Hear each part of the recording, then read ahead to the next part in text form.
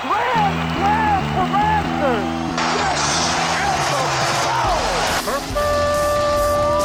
It's time for Blessed to Play on EWTN Radio, uncovering the role that faith plays in the lives of sports professionals from around the country. And now, here's your host, Ron Meyer. Fire, score! Why is Major League Baseball legend Gil Hodges not in the Baseball Hall of Fame in Cooperstown, New York? Well, that is the question posed by Soul of a Champion, the Gil Hodges story, a new documentary produced by Spirit Juice Studios in association with Catholic Athletes for Christ. With a deep dive into his career, highlights including World Series victories with 3 teams as a player and manager, his impressive offensive and defensive statistics and awards, and his personal life as a husband, father, military veteran, and devout Catholic. The film makes the case that Gil Hodges is more than deserving of joining his peers in the Baseball Hall of Fame for both his on-field prowess and his off-the-field example of leadership, character, and integrity. Here to talk about the film and his dad is Gil Hodges Jr. Gil, it's so great to have you on. My pleasure. Thank you for having me on. Well, I'll tell you what, as I watched this documentary on your dad, I was really taken to the point where he was a man of such valor.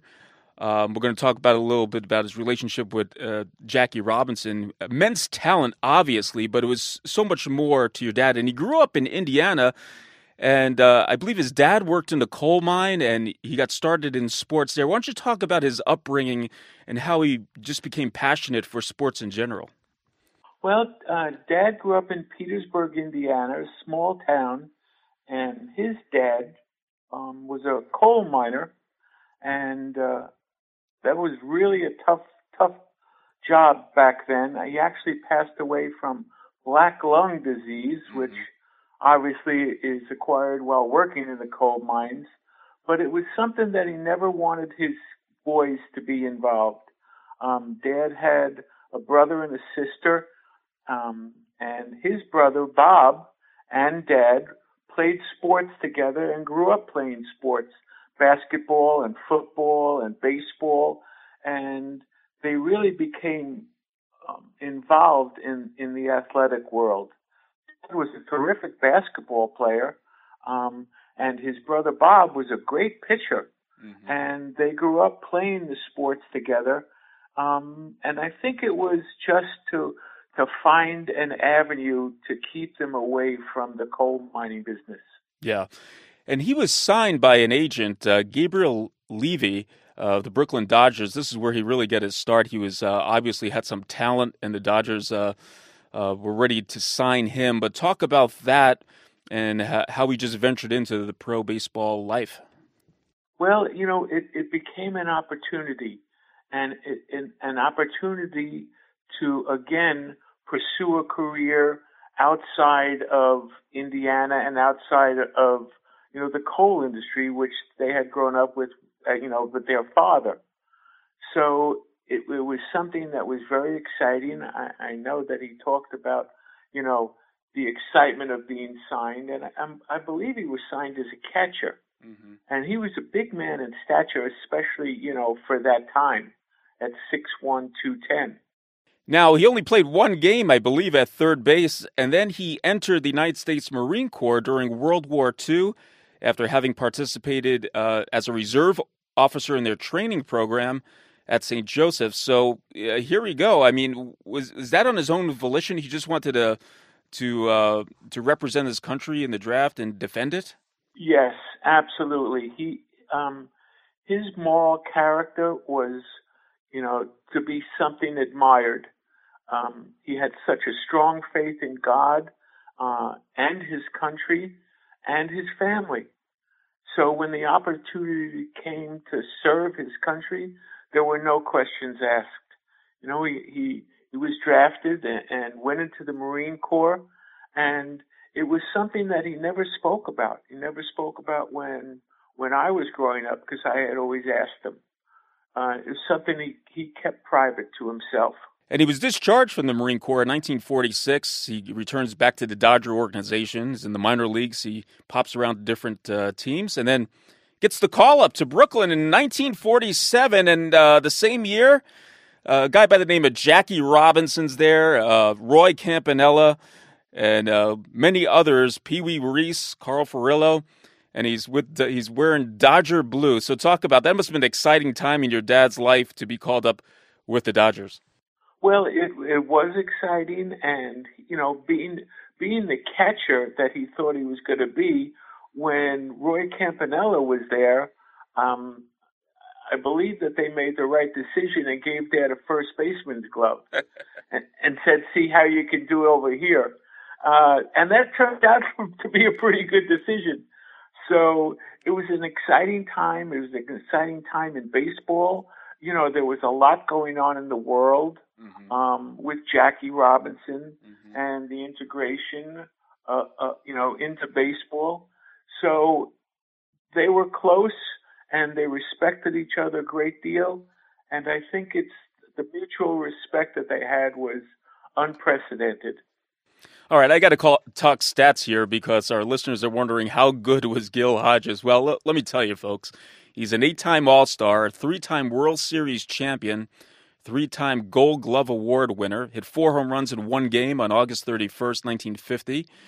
And the New York Mets retired his number. He's in the New York Mets Hall of Fame, and as a manager, he managed the amazing Mets in 1969 when they beat the Baltimore Orioles, and they had no reason to beat them. But Gil Hodges believed in his team, and they certainly did. The Amazons did something very special after being perennial losers. And let's talk about this case for him to get into the Hall of Fame. When you watch this documentary, Soul of the Champion, by the way, produced by Spirit Juice Studios, you have like Vince Scully making a case for it. You have Tommy Lasorda. You have a number of his players that played for him, like Cleon Jones, Ron Swoboda, Ed Kranepool. They talk about his character and his relationship with Jackie Robinson, where we're going to go into. But there was so many people think so highly of him, not just because of his baseball abilities, but the type of man he was and the character and how he changed lives in that respect. And by the way, when you get voted into the Hall of Fame, it's not just on talent alone. Character is part of the bylaws where they're encouraged to take into consideration these sports writers. So what do you think's keeping him out thus far from being in the Hall? I wish I had the answer to that. Unfortunately, I don't. And what I've come to learn is that we don't look back, we only look forward. So going forward, in a couple weeks, there's going to be 16 people who are going to get to vote on a selection of 10 people who are on the ballot.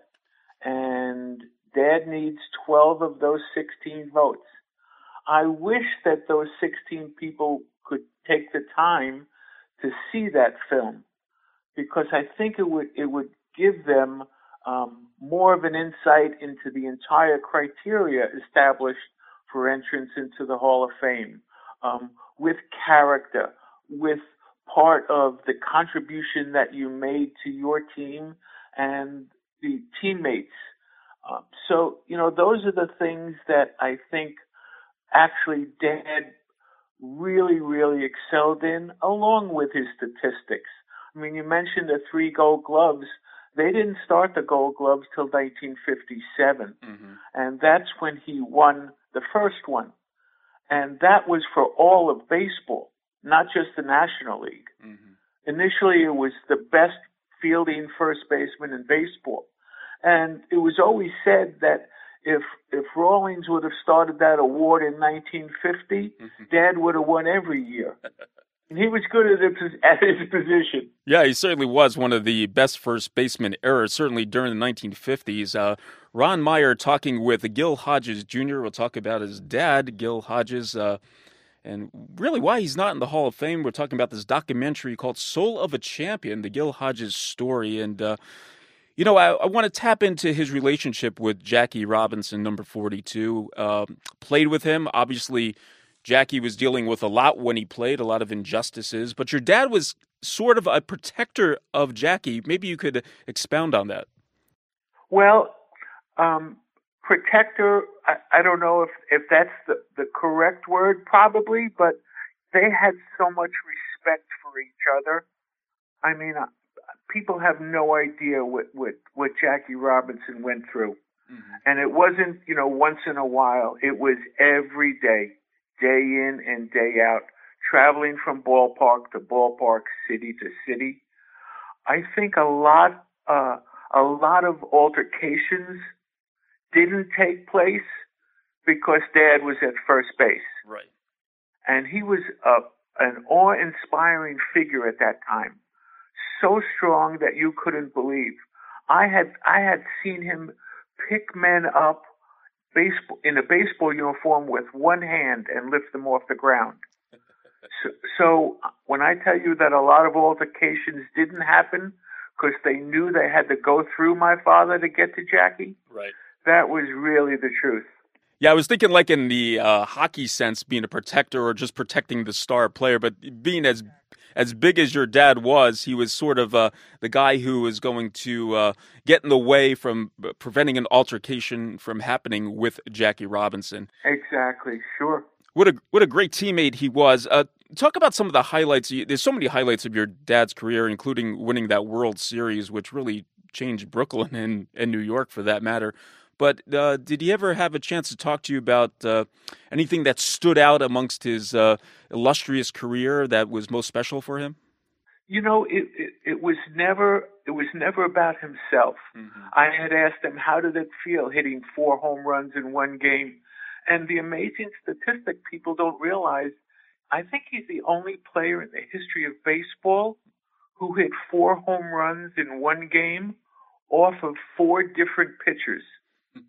So it wasn't like you got to see the same pitcher twice. So those were things like, that was a great accomplishment, but we won the game. And that was the most important thing to him. And he really believed in his players, too. And being a baseball player myself, he really started what was a platoon system, and he gave everyone a chance to participate, especially in the 1969 Mets, when that was kind of unheard of during that time and era. Oh, yeah. And believe it, a lot of the players weren't happy initially. Mm-hmm. Every left-handed player thinks he could hit a left-handed pitcher. And conversely, every right-handed player wants to play every day. So when you start to get platooned against pitchers, it starts to have an effect if it doesn't work. Fortunately, it was working. The team got to see it working. Once they saw that, then they started to believe more and more. Dad was one of the first who instituted the 5-man rotation. Mm-hmm. A lot of young pitching arms. And to keep them strong and healthy, he instituted the 5th man in the rotation for that extra day of rest. Also the shifts, he was one of the first ones who would move the extra fielder over to the other side. So innovative, yes. Creative, yes.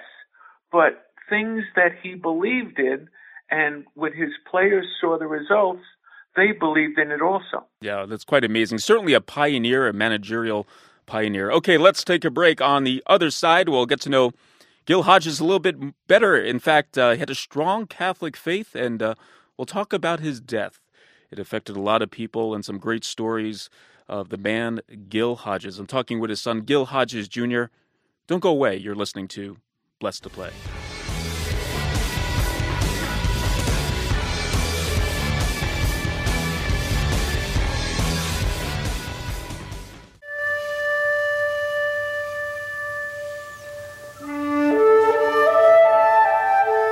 Glory be to the Father, and to the Son, and to the Holy Spirit, as it was in the beginning, is now, and ever shall be, world without end. Amen.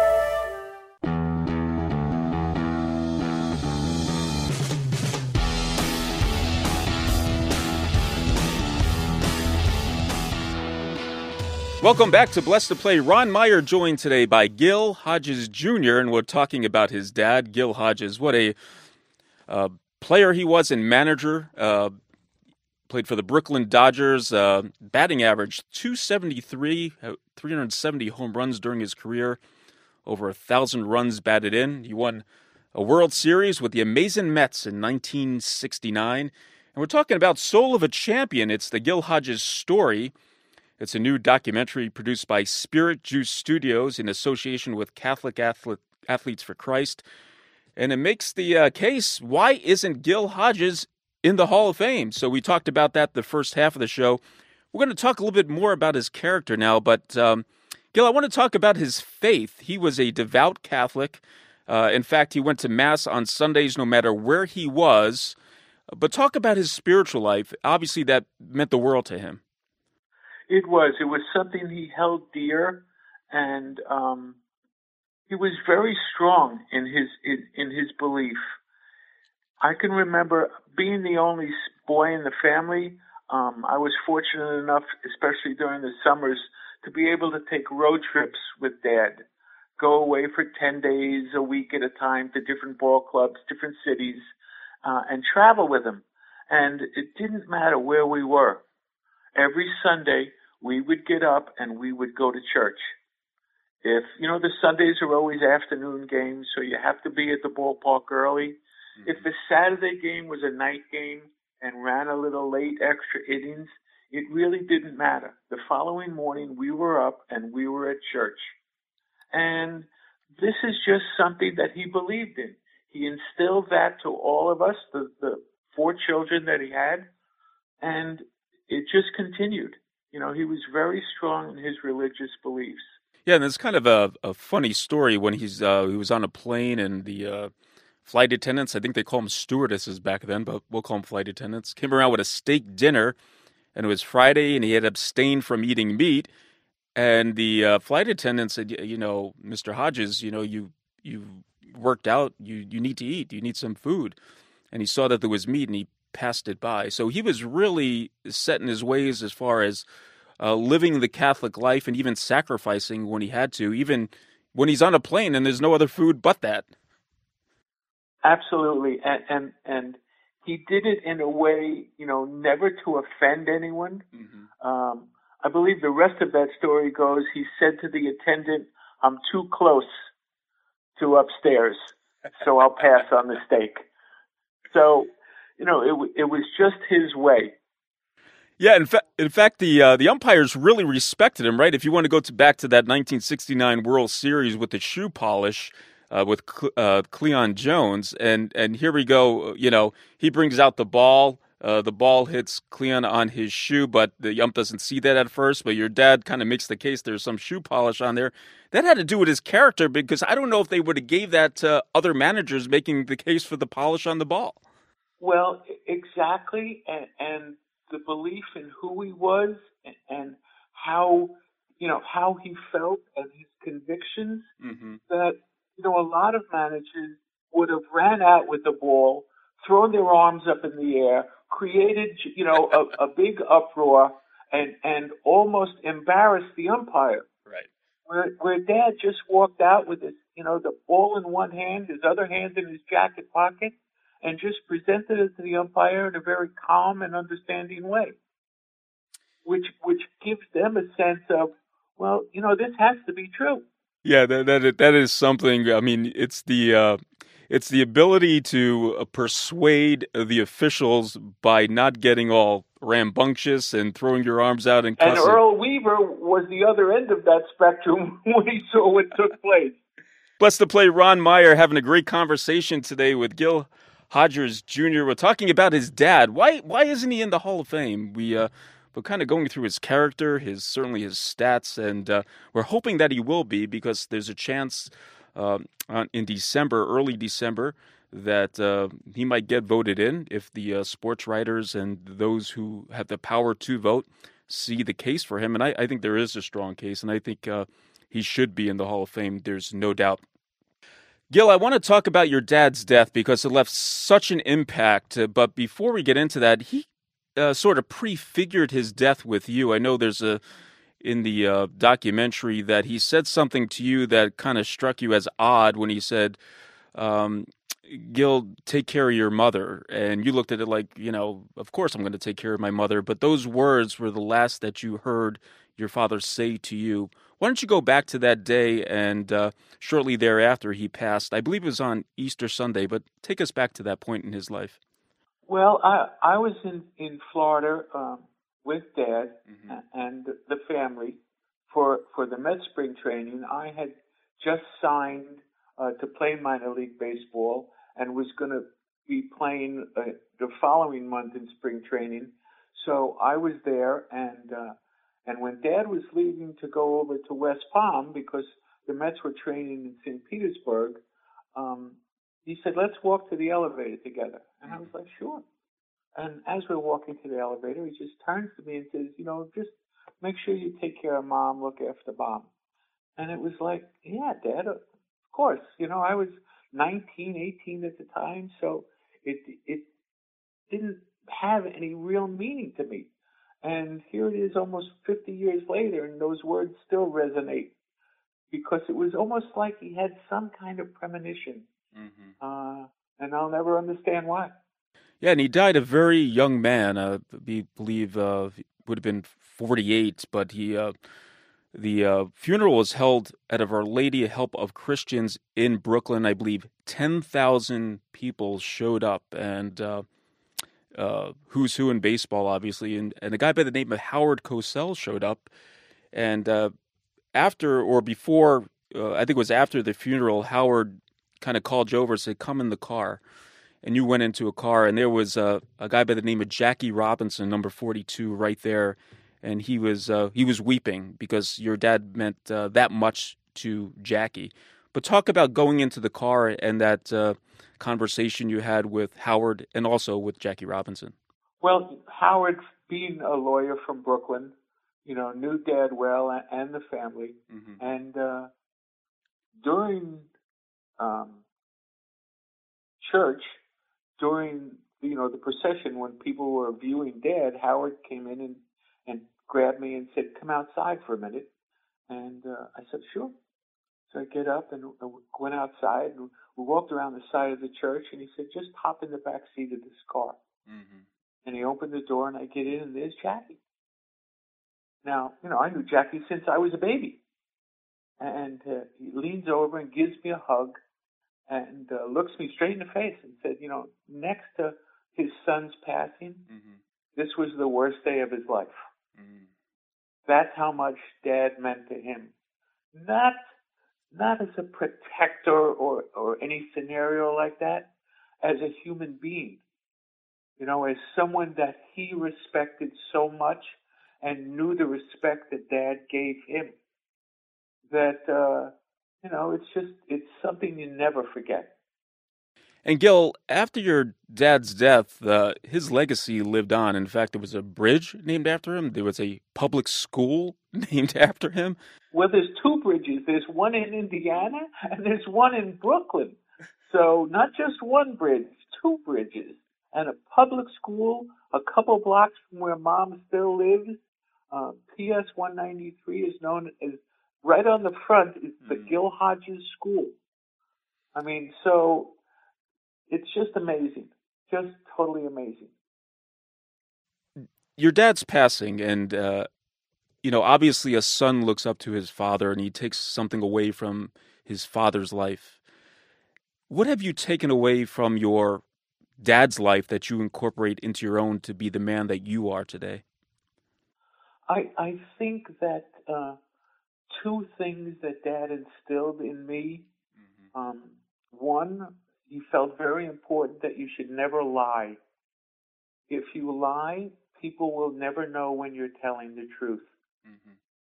And two, always feel and have strong feelings about what you do. He never wanted to push me into sports, into baseball. He said, I want you to find something that you love, and when you do, give that 100%. And life and all its ups and downs become a little bit easier when you have a strong faith and when you have a belief in what you do.